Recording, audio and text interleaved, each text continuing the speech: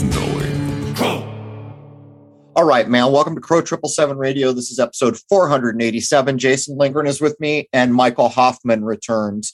You may recall that he was on when he released his latest work, Twilight Language. The episodes that he has joined us on are 254, 336. Before I get the guys in here, I've gotten so much email, people asking about James Shelby Downard, the writings that are available, which ones are authentic. Well, we've got the man who knows. You may recall that he co-authored, I don't know if that's the right word, he can correct me, but I believe he co-authored KK33, which is a text that probably did as much as anything I've read in the modern era to help my mind frame what's going on in this madhouse. Some of the books by Michael Hoffman are The Twilight Language, which we covered and I read. There's another one called The Occult Renaissance of the Church of Rome. If you would like to read a book that has true high-level, old-school research, this would be the book for you. There's another one called They Were White and They Were Slaves, The Untold History of the Enslavement of Whites in Early America. And then here's another one that he wrote that's on the top of my bookshelf called Secret Societies and Psychological Warfare. There are others, lesser-known works, Usury in Christendom, Adolf Hitler, The Enemy of the People, and I'm going to let him cover some of the other ones as we get in. Anyhow, welcome, Jason. And a hot good morning. All right, let's do this. Michael Hoffman, welcome back. So glad to have you. Thank you, Crow. It's good to be here. Did I drop any significant holes in your published works? Because I'm using the internet, which is less useful each day. Well, there's a few titles, but I think that you hit the main ones that would be of interest to your readers. There are a few other titles, but just what you've mentioned is a boatload to handle for today, I think. It is. Twilight Language is the latest, and I think we're going to touch on Revelation of Method, which I first learned about through KK33. For those who have an interest in the Church of Rome, the book, The Occult Renaissance of the Church of Rome, again, it's like research used to be, like when my father was in the prime of his life. We don't have many researchers these days doing it like this. But Michael, I get so many emails of people trying to find works of James Shelby Downard. And can we just list out what's real, what's not real? And also I want to mention they're finding Adam Go Rightly. So maybe you could say a word on that. One of the Adam Go Rightly books is called James Shelby Downard's Mystical War. For some reason, they're censoring the hell out of this book. I've seen it sell now. It's a small paperback. I don't know, 100, 120 pages. It's not a big book. I've seen it sell for from $250 up to about $600 or $700, which I assume is some form of censorship.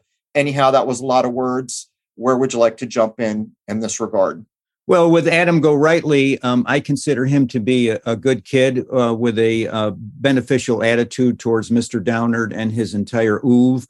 I think maybe the book is rare because Adam, and that's a pen name, but Adam has got some other issues that he's dealing with. And again, this is speculation, but I think that he just hasn't had the time or perhaps even the resources to reprint the book. And there's also a book by a University of Idaho historian, or is it Boise State? Somebody who's an academic based here in Idaho who did some in-depth research on Shelby's youth, and because he was born on the Indian Territory in Oklahoma in 1913. And this fellow went in and got some statistical data.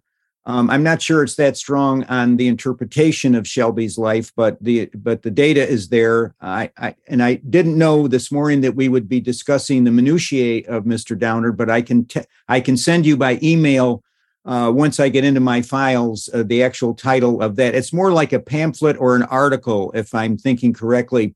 The issue I have with the main extant book of Shelby's that's out there is called Carnivals of Life and Death. And originally, Shelby had bequeathed that manuscript to me in his typical way that he distributed his work, which was through the old Kinko's Copy Company. If you remember them, they since were taken over by FedEx Office. And he would go down to Kinko's and he'd get his writings printed off there in 20 or 30 or 50 copies. And I got one of them and I read through it and I understood that this was there was There was some concrete information in there. And there was also his satire. He had a wonderful sense of humor. And you had to kind of be inside that humor for the inside jokes and things like that. And so I had a publisher approach me and say, what do you think about us doing a scaled down version of this, editing it and cleaning it up? Well, I didn't like the term cleaning it up, but I think by editing, maybe they meant grammatically and things like that. And what happened was, unfortunately, is that by reducing it from the some 400 pages that it was down to, I think, a manageable, maybe less than 300, and that is on Amazon and other sources, they took out a great deal of the pointers to satire. Some of the satire is still in there, but the indicators, the subtle indicators that Mr. Downard gave that he was kind of making fun of some of the exaggerations of the conspiracy theory movement, that didn't come through. So what happens is it's been used by the enemies of James Shelby Downard to say he was completely off his rocker, that he was a fantasist and a BS artist and all these other things, which kind of breaks my heart because as having been mentored by him and having had so much of my own worldview and gestalt opened by Mr. Downard, the notion that he's being blackened, his reputation is being blackened in this way because of a satirical book. I wonder if in 21st century epistemology, people understand that some of the great books of our time, Gargantua and Pantagruel by Rabelais and many others, are satires. And we have to sift through where the author is being serious and where he isn't. That's kind of, sometimes the authors jest on an audience that isn't sufficiently literate. In other words, some of these people, I'm not saying they're arrogant, but they're rather dismissive of people who don't have powers of concentration. Whether that was actually Shelby's intent, I never noticed that in him. But for whatever reason, occasionally he could be satirical and humorous. So that book has been used against him. And I really recommend at some point that if we can get the original manuscript printed in Xerox form, I mean, I really wouldn't have the resources to put it out as a hardcover or paperback book. Maybe we could offer that. But in terms of extant publications that I would say represent him, it's just what you mentioned at the top of the broadcast. KK33 is just about it. Now, there also is Skullduggery, which he did. I mean, I basically have in my archive 4 or 5 of his different pamphlets, some repeat material, others are original, and we have to get going on that. The only problem is I don't have any kind of personal assistant or stuff like that. We've got a lady who works in our shipping room. We've got a tech guy who watches over us for our security. And I've got some people who give me advice and, of course, colleagues who share information. But the onus of the workload is entirely on me.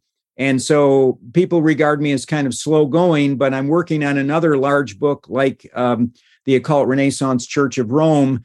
And when I fall into a task like that, it just becomes all encompassing. So I don't mean to come up with an alibi or anything, but it's just the nature of the reality for me as a working writer. But hopefully we can get some of those in print. And thanks to you, you've been one of the main drivers of sustained interest in Mr. Downard's work. And of course, he's the one that really came up with something that's sweeping America today, which is the revelation of the method in terms of the terminal condition of the American people today and how the cryptocracy is related to that. All right, 2 things here. Please say the name of the last book you mentioned one more time. KK33? No, it was the other one where the satire was unindicated. Right, Carnivals of Life and Death. All right, which I have read. And when I read it, it felt to me like someone was doing a slam piece because it did. It went too far. And I didn't, until just now I heard you say the words, it felt like someone was purposely trying to make it seem like a carnival barker in certain places. The other thing is, what would it take? If you had some form of funding, would you be able to get the Downard materials out? No, because I guess I'm not much of a materialist. When I kind of get zoned in on a project, and the next book, I'll just tell your listeners, is entitled The Ruling Class War Against Poor and Working Class Whites. And when I say that, that book will not detract and is not intended to detract one iota from the misery and horror of the transatlantic slave trade that afflicted African people and Black people in the antebellum South. It's something entirely different. And I've talked with some of my Black colleagues, and they're in agreement with me that people need to know more about the sufferings and struggles, because I am an enemy of predatory capitalism. I am in favor of free enterprise, but the two are distinct, and quite often people don't make that distinction. And so in terms of predatory capitalism, the big losers in the rise of that particular usurious capitalism have been in the West, in Europe, and in North America, the poor and working class whites. And so that's going to be a book of 600, 700, 800 pages.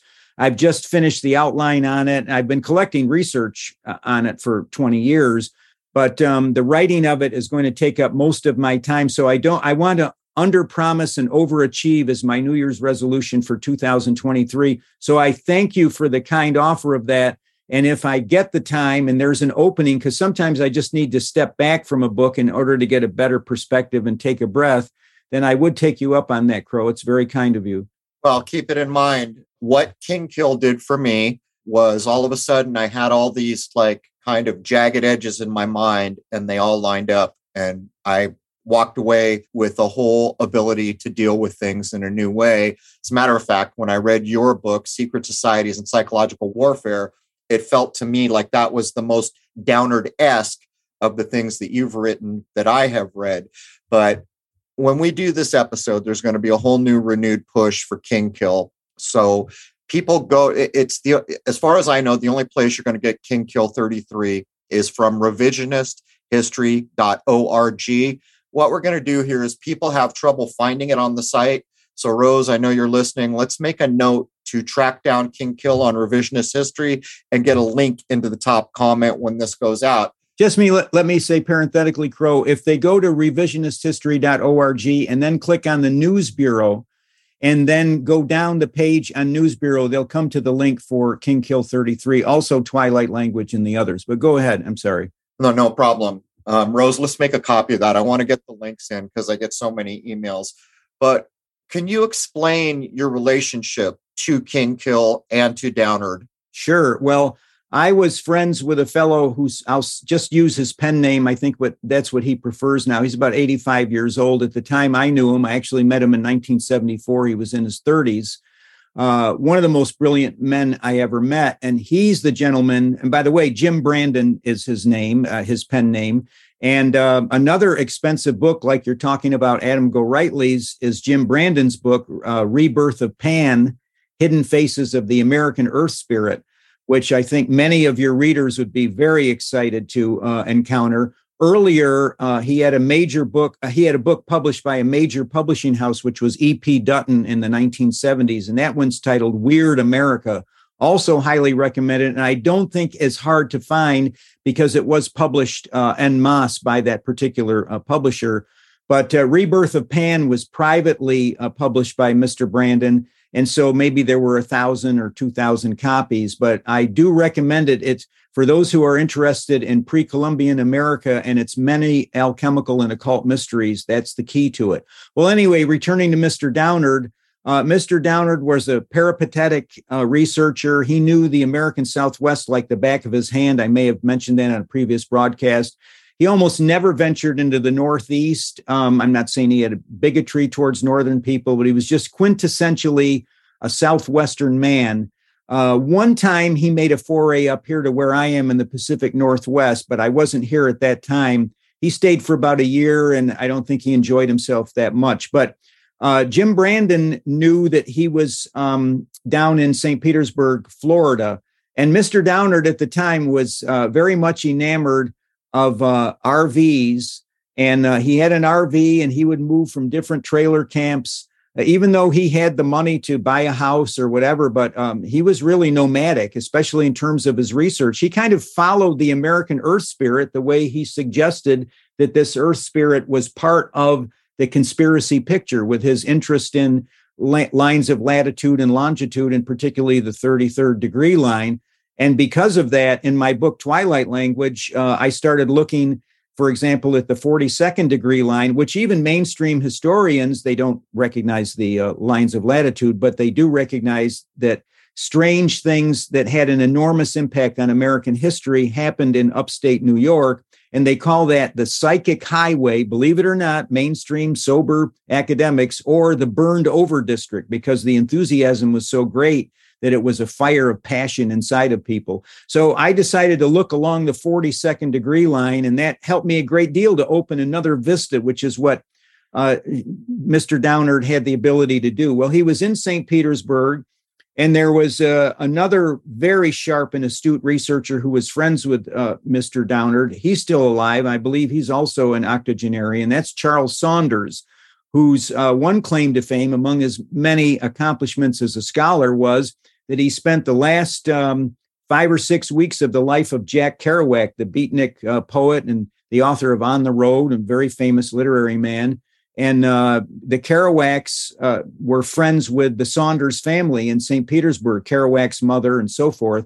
I digress, but I just want to point that out because most, Henry Ford said history is bunk. And when you look at the life of Jack Kerouac, you realize how true that is, because here's Charles Saunders, who spent the last 6 or 8 weeks with Jack Kerouac, very close with him almost on a daily basis. Try and find the name Charles Saunders in an index of the numerous biographies of Jack Kerouac. It's not there. Charles was right-wing. Some people would call him far-right. I think it's considered that his relationship with Kerouac's relationship with the Saunders family was somewhat discrediting in the eyes of the politically correct. So they've just censored Charles out of the picture. And yet he has had some important testimony about Kerouac in those last weeks. So Charles has a near photographic memory, multilingual, research assistant to Mr. Downard. And I was introduced to Mr. Downard in 1976 down there. And we would meet almost on a daily basis. I was staying at Jim Brandon's house. Jim was renting. He was almost as nomadic as Mr. Downard was. He was renting a place down there, I think in Tampa, actually. No, Pinellas Park. Yeah.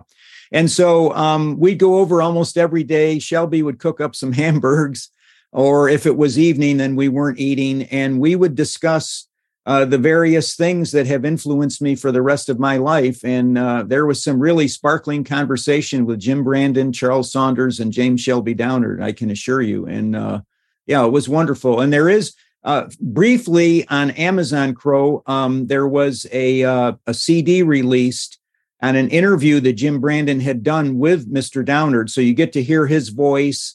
And that's since been withdrawn. So that's unfortunate. It's another thing to look for. I'm not sure how they titled it, but it's very rare, though. I tried to do a search like you've done, and I didn't come up with it. I have an old copy of it on cassette, but not really authorized to hand it out. But it is of certain interest, especially to listen to his voice, because he sounds like, an old Southwestern prospector. And it was wonderful. But yes, that expanded my horizons tremendously. And then to answer the second part of your question, when I returned to my home base in New York, where for a while I was a reporter for the Associated Press, the New York Bureau of the Associated Press, Mr. Downard sent me a huge box, as I recall. I can still remember getting it, and it had all his notes on the assassination of President Kennedy from an occult point of view. And they were scattered around. He trusted me with that. And he asked me to put it into the kind of word craftsmanship that I guess he believed that I had the ability to do. And he allowed me to make the changes. He didn't edit anything out of the changes that I made or the things that I added that were my own evaluation opinion. And so that's what became, after about 6 months of me collating that and compiling that, that's what became KK33. And then, if you want to know how that was popularized, it was Adam Parfrey in his Farrell House company. Actually, it was called Amok Press, I think, originally, AMOK, and then it became Farrell House. But anyway, he did Apocalypse Culture, and the first edition of that I recommend. I don't think the second edition, it's expanded, but to me, it didn't grab me the way the first one did. And so he contacted me and he said, would this guy Downard want his KK33 published? And I said, yes, he would, because I know he loves publicity. I actually took some flack for that from other people who said, oh, you're assuming too much about Shelby. But actually, I hadn't. I knew that if I had proposed it to him, he would just kind of get nervous about it. And, who is this guy Parfrey? What's happening? And I had known Adam for quite a while until he got really sick with the diabetes and it ended up killing him. And that turned him into somebody different from the original Adam Parfrey, in my opinion. But I thought Adam was a really cool guy and responsible, and he was very hard worker and responsible. So parts of King Kill 33 went into apocalypse culture. And Adam became as fascinated with Mr. Downard as it seems you are, and actually met with him in Memphis, which is where Mr. Downard died. He was living with his sister in his sister's home in Memphis, Tennessee, when he died there. And so, that's kind of the basis of how he became popular in that countercultural circle around Parfrey, which was pretty strong in the late 80s and early 90s. Adam had a lot of attention from the New York Times and mainstream publishers. And, we could say, well, that's a mark against him. But actually, he had integrity up until the time where he collapsed went into a coma for the diabetes. They put a shunt in his brain. He did recover some of his lucidity, but he just wasn't the same after that. And unfortunately, I think that some people took advantage of him because he's actually the publisher of that problematic Carnivals of Life and Death text. But I really couldn't take him to task on it, Crow, because he was so ill at the time. So, okay, a few things here. Apocalypse Culture by Adam Parfrey, Parfrey. You can find it on Amazon, but here's the thing. Weird America by Jim Brandon and The Rebirth of Pan, The Hidden Faces of American Earth Spirit by Jim Brandon are both labeled out of print on Amazon. So if anybody finds those two Jim Brandon books or the associated CD with James Shelby Downard's voice, please bring that into the comments section. Here's my thing. Michael actually shared some stuff with me, which I keep private, but we need to get our hands on all these things. There's going to come a day when libraries are not going to be what libraries once were. You can already see how Amazon and how the AI is starting to make things hard to find. Point is, we should all be grabbing these books if we can afford them and stash them away and figure out who we're going to inherit them to. But anyhow, when did King Kill become King Kill? Was it a bunch of works that had been put together? Who was responsible for pulling it all together and giving it the title so that it became a cogent piece? I was. That was all you. I suspected that it was. As a matter of fact, I hear echoes of that in the other book you wrote that I mentioned, particularly with, what was it, Seattle? The monolith, was it in Seattle? I don't recall. Yes. Yeah. So you're writing about the monolith, and in my mind, I could see the echoes of the footprints of James Shelby Downard. What year was that all pulled together? Do you remember? 1976. So way, way back. Can you imagine if this information would have found a wider audience back then? What are your great memories? I mean, what could you tell people? Because what I've noticed is there's a lot of writing out there that's about a hit piece to marginalize Mr. Downard or to make him a kook in some way. And the book that you mentioned made me feel that way. I felt like it was a bridge too far, not understanding that there were indicators that were supposed to be letting you know this is all satire here we're talking about. But what do you recall about the man? Well, he was paradoxical in that he was a very tough guy. He was muscular. He was probably about 5 feet, 10 inches tall, very strong and muscular. There was a gun within reach wherever he was residing. So if you were in that Airstream trailer of his, within 5 or 6 feet of anywhere he strode was a pistol. And he also had a cowboy pistol hanging up in the window. He obviously didn't feel threatened by the three musketeers, Jim Brandon, Charles Saunders, and Michael Hoffman. So that was hanging right there out in the open. But at the same time, he had this tremendous compassion because I was sort of a poète maudit at that time in my life. I mean, I had a lot of troubles in my life, a lot of issues that were going on. And other people were then say, oh, well, this is discredited Hoffman. He's out of the picture. And Shelby, because he had gone through a lot in his early life, and especially with the woman that he would marry, that he was always compassionate about people who were having these difficulties. And he was on the alert for seeing whether or not this mind of mystic power, as he referred to the collective group mind that was being more or less parasitized by the cryptocracy, whether or not that was causing a scapegoat type pattern. He was a pattern detector, and he saw in my own life, and he saw it in other people's life too, that he thought that because of my research propensities, that I was falling into a scapegoat pattern, and that part of it was a cult. he had tremendous compassion on Ted Kaczynski, who both Mr. Downard and I both agreed if he did any of the Unabomber atrocities, it was one or two and not more than that, because he was under FBI surveillance for most of the time. And I've written fairly extensively about that in Secret Societies and Psychological Warfare. But so there's Ted Kaczynski. And then, of course, when Mr. Downard, he always wants the map. You know, he's a synchro mystic or geomanticist. And so he wants to look at the map. Well, if you look at the adopted hometown of Ted Kaczynski in Lincoln, Montana, right there on the Continental Divide, you will see that Kaczynski was living in something called the Scapegoat Wilderness. And in the little town of Lincoln, where he was much beloved, because I got there within 48 hours of his arrest. And that's what you really want to do on things like this before a script has been imposed on the people who are eyewitnesses and their own memory gets replaced by the script. And he was much beloved, did tutoring of the local kids in math, a gentle person, according to those people. Now, I understand a lot of criminals have a split personality, so that's not the basis of why I believe that Kaczynski didn't do all the crimes. But there was a Scapegoat tavern and lunch counter. And of course, that sent Shelby into orbit because he felt that was a synchronicity that had tremendous meaning. He always wanted to travel to Lincoln, but his health was failing at that time. And he always wanted me to take him to Kansas City, Missouri, because he said he was always interested, and he taught me about that history is underground. And the older the city, the more of its history would be beneath it. And he felt that was particularly true about Kansas City. And of course, when I went to Europe and I noticed in England, for example, that underneath the Norman churches and the Norman shrines were the Saxon churches and the Saxon shrines, which, unlike the Norman ones, were of human scale. The Normans had the large ascending structures and edifices which make the human being feel small. And whereas the human scale of the Saxon architecture was down below, having sunk under the weight of ages.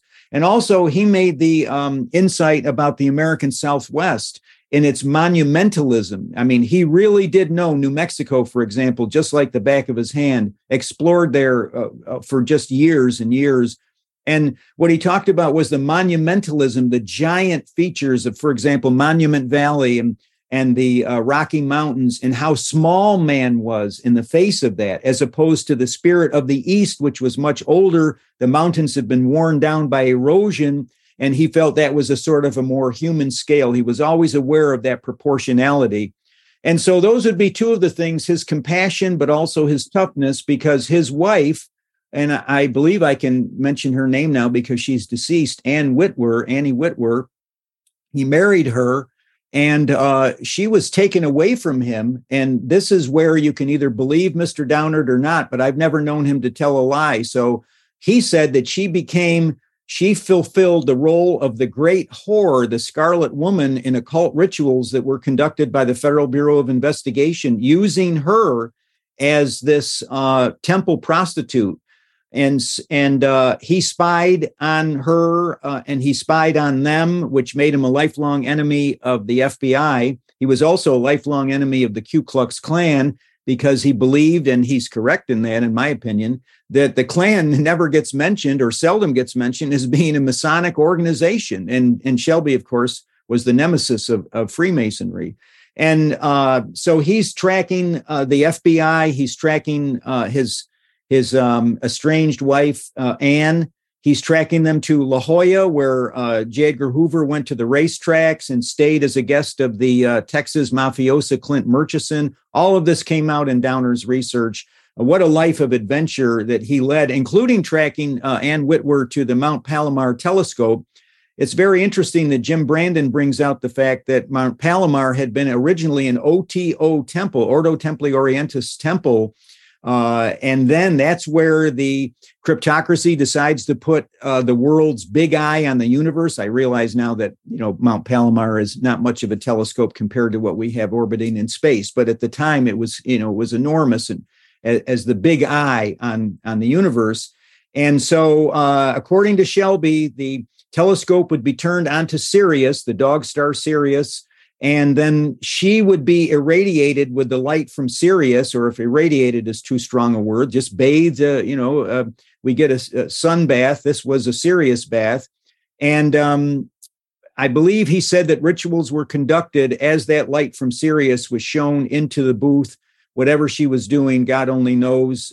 Sometimes Shelby was a little bit circumspect in describing it. He was still hurt. Years later, he greatly loved her.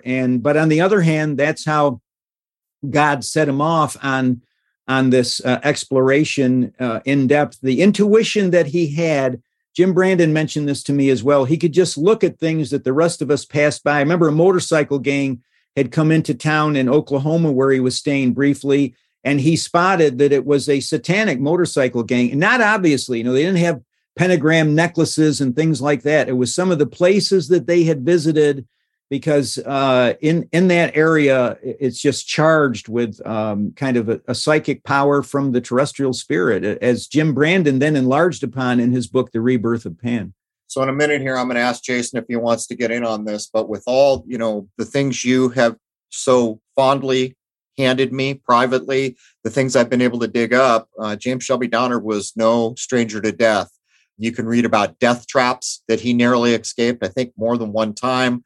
People being murdered, people being set up to be murdered. And I just think it needs to be framed because you're mentioning the gun thing. But to go back to Kaczynski for just a second, if I recall correctly, the Unabomber news story broke right as some big tobacco company was about to get run through the mill, if I remember correctly. Do you recall that at all? I don't recall that. No, I don't. But it wouldn't surprise me, because they would have timed that. Yep. They had him under surveillance all the time. And I'll just add this so as not to keep your readers in suspense for those who still maintain interest in the case. Besides the fact that Kaczynski had been the subject of LSD experiments at Harvard University, also the fact that I know for a fact, because I'm almost a party to this in a sense. I do participatory journalism at that time when I was a working journalist. And that is that I know for a fact that the FBI didn't search for any accomplices. Now, for the cops in the audience that are listening today, especially the detectives, but also the patrolmen have a sense of this. An investigation of a crime really begins when you arrest the perpetrator. It doesn't end like Newsweek magazine ended the Son of Sam case on the day that David Berkowitz was arrested. Okay, that's the day the case, case closed is basically what Newsweek said in 1977 in that famous issue with Berkowitz on the cover of it. And, for all the cops in the audience, and I was a crime reporter for the Associated Press and worked with the police, and, there's some really good officers out there. And, they realized that that's when you search for accomplices. Well, there wasn't. And I go into that in secret societies as to how I know that. So they're not looking for an accomplice because they had him under surveillance. He was their patsy, and they were using him in that regard. It was another system-oriented terrorism like Uvalde, Texas, or Las Vegas, Nevada, on down the line. So, Jason, I'm going to hand this over to you in a second. I want to touch on the telescope up at Palomar and the idea that they were putting light from Sirius in the Whore of Babylon. Again, in King Kill and other writings, you can get Shelby's and Michael Hoffman as an editor point of view on many of these stories if you dig to get everything that you can get. By the way, I'll mention before I jump into this, we've called into question the veracity of the space telescope. We've covered things like the Sophia aircraft, but I'm going to set all of that aside. For those of you who have heard our episodes, Jason has done a lot of research on, say, Albert Pike. The Blazing Star is Sirius. And so when you begin to hear Shelby's account of what's going on here, and you've read things like Albert Pike's account of the Blazing Star, you really begin to realize, and what's always astonished me, Michael, how did he know all this? How did he figure all this out? It's never been clear to me. I mean, some of the stories, he's a pretty young man that you're reading about, but how did he put all this together? Do you have any idea? Well, as a Christian, I'm leery of the word shaman, but when I see the life of James Shelby Downard, because he wasn't religious, he had a respect for Christianity, but he wasn't a believer, but he almost had a Protestant type, let's say a very fundamental Puritan Protestant reaction against any type of occultism and any type of superstition. This was something that was very clear in his worldview. And so when you look at the situation of, for example, Albert Pike and Sirius and all of these things, he was a kind of non-pagan shaman. I have to say that because from my Christian principles, I kind of believe anything outside of Christianity is suspect. And although there's plenty that's suspect inside of Christianity because of all the corruption and the hypocrisy, but I'm talking about Christ's original gospel. But I would say that Shelby, in my opinion, was endowed with this intuitive ability that was almost psychic. And we were used to, in the 1960s and 70s, they started talking about ESP, extrasensory perception. They always linked it to personal melodramas of people in their lives, or an car accident was going to happen to someone that was averted and so forth. And that's legitimate. I understand that. But it's seldom been applied to intellectual labor in libraries and in sleuthing out these various mysteries.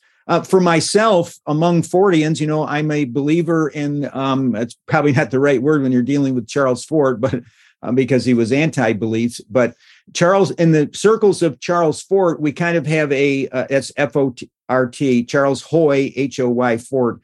We have this kind of running joke that some of us have a library angel. You might have it. And I'm not saying that I literally believe in that, but I was in a library, Foley Library at Gonzaga University in Spokane, and I was looking, this probably happened to you, I was looking for one research lead with another set of books, and I just got mysteriously drawn over to another stack of books. And then I find a title from Jacob Neusner, Rabbi Jacob Neusner, which was related to the Sanhedrin and Hillel's role inside the Sanhedrin, and I just hit treasure.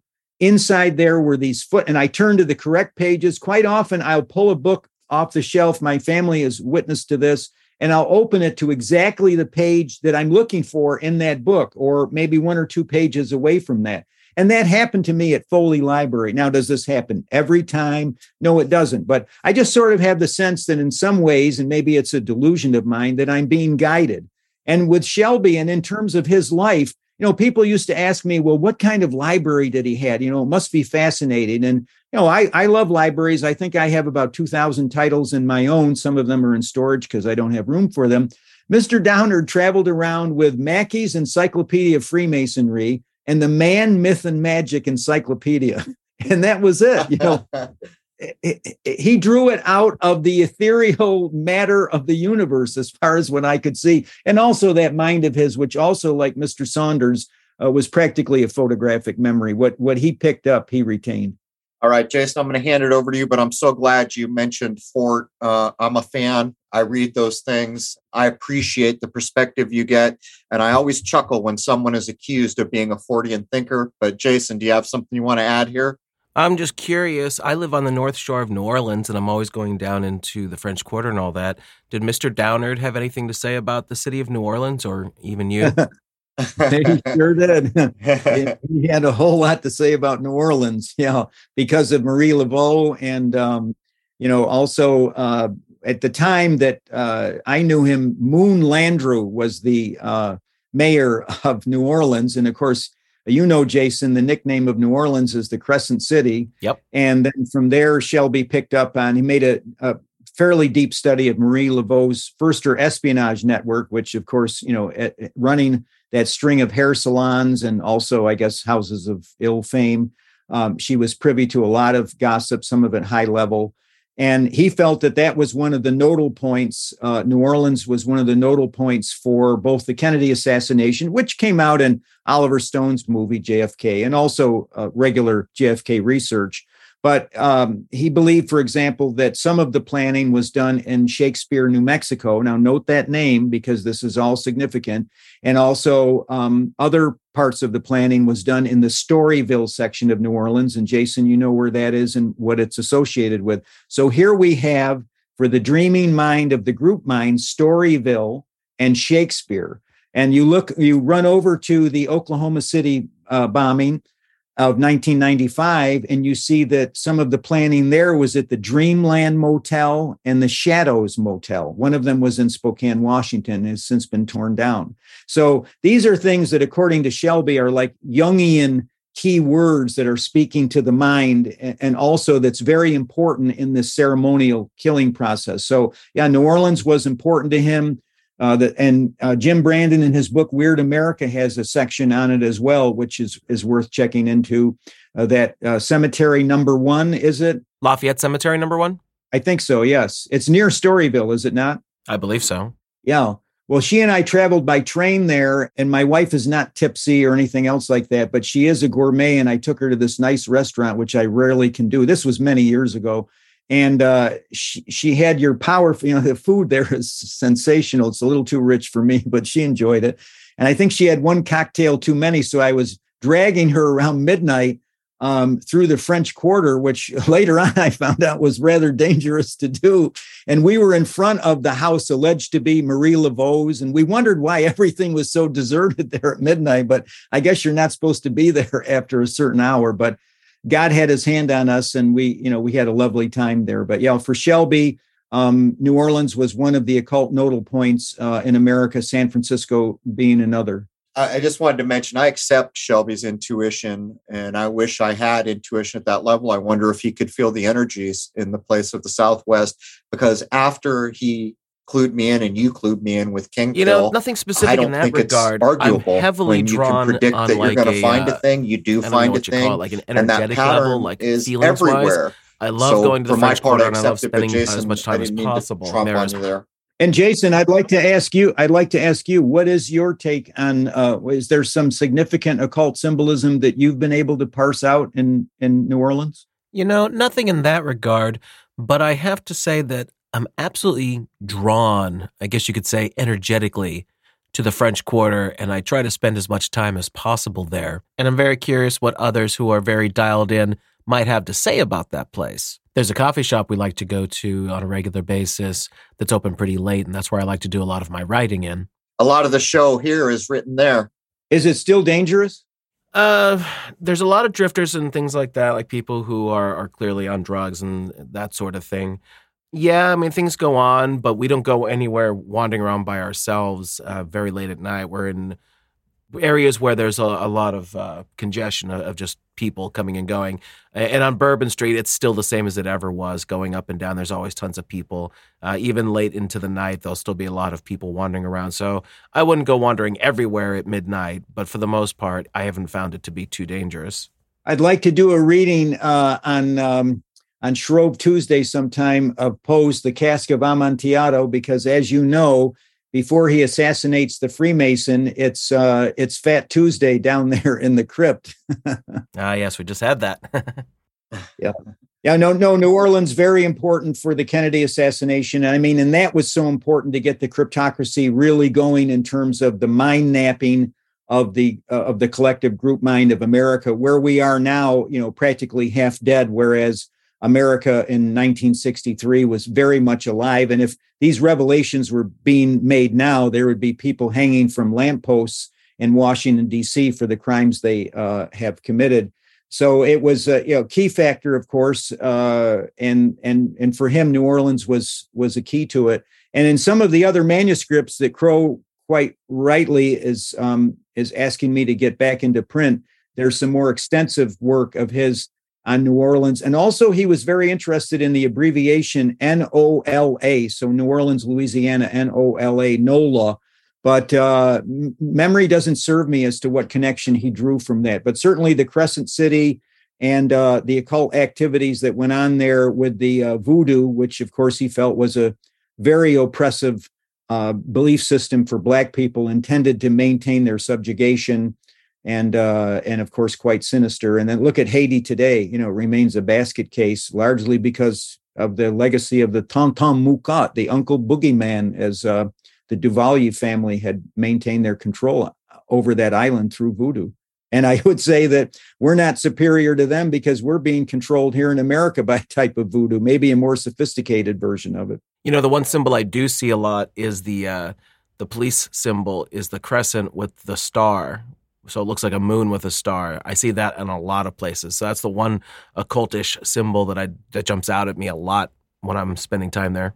Right. Yeah, definitely. And then, of course, the whole thing with Lee Harvey Oswald and down there on Camp Street, and then the building being demolished. And one side, it was one address. The other side, it was another address. Guy Bannister running his operation out of there.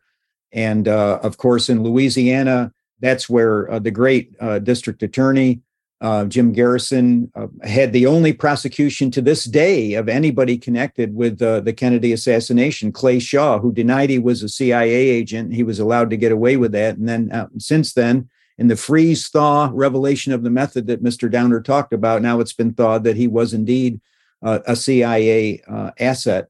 And it's so important to bring these prosecutions because all of the cryptocracy crimes that we're talking about, from 9/11 to Uvalde, Las Vegas, or whatever, the perpetrators always get away with it. And that's a great recruiting thing for the cryptocracy. They tell these assassins and saboteurs, you're invulnerable, you can't be touched. And Jim Garrison tried to break through with that and went through hell in the course of trying to bring Shaw and the other conspirators to justice. And thank God for what spade work he did, because it continues to provide, as we approach the 60th anniversary of the Kennedy assassination, continues to provide us with important research material.